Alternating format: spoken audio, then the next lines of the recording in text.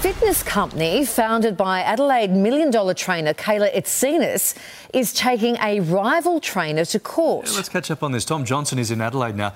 Tom, what's behind this high-profile dispute?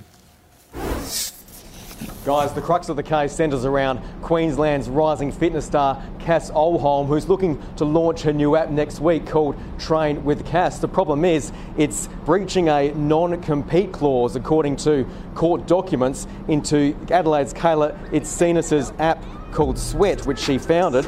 The non-compete's due to end in February, but Cass, of course, is looking for this head start, which has led to this legal dispute.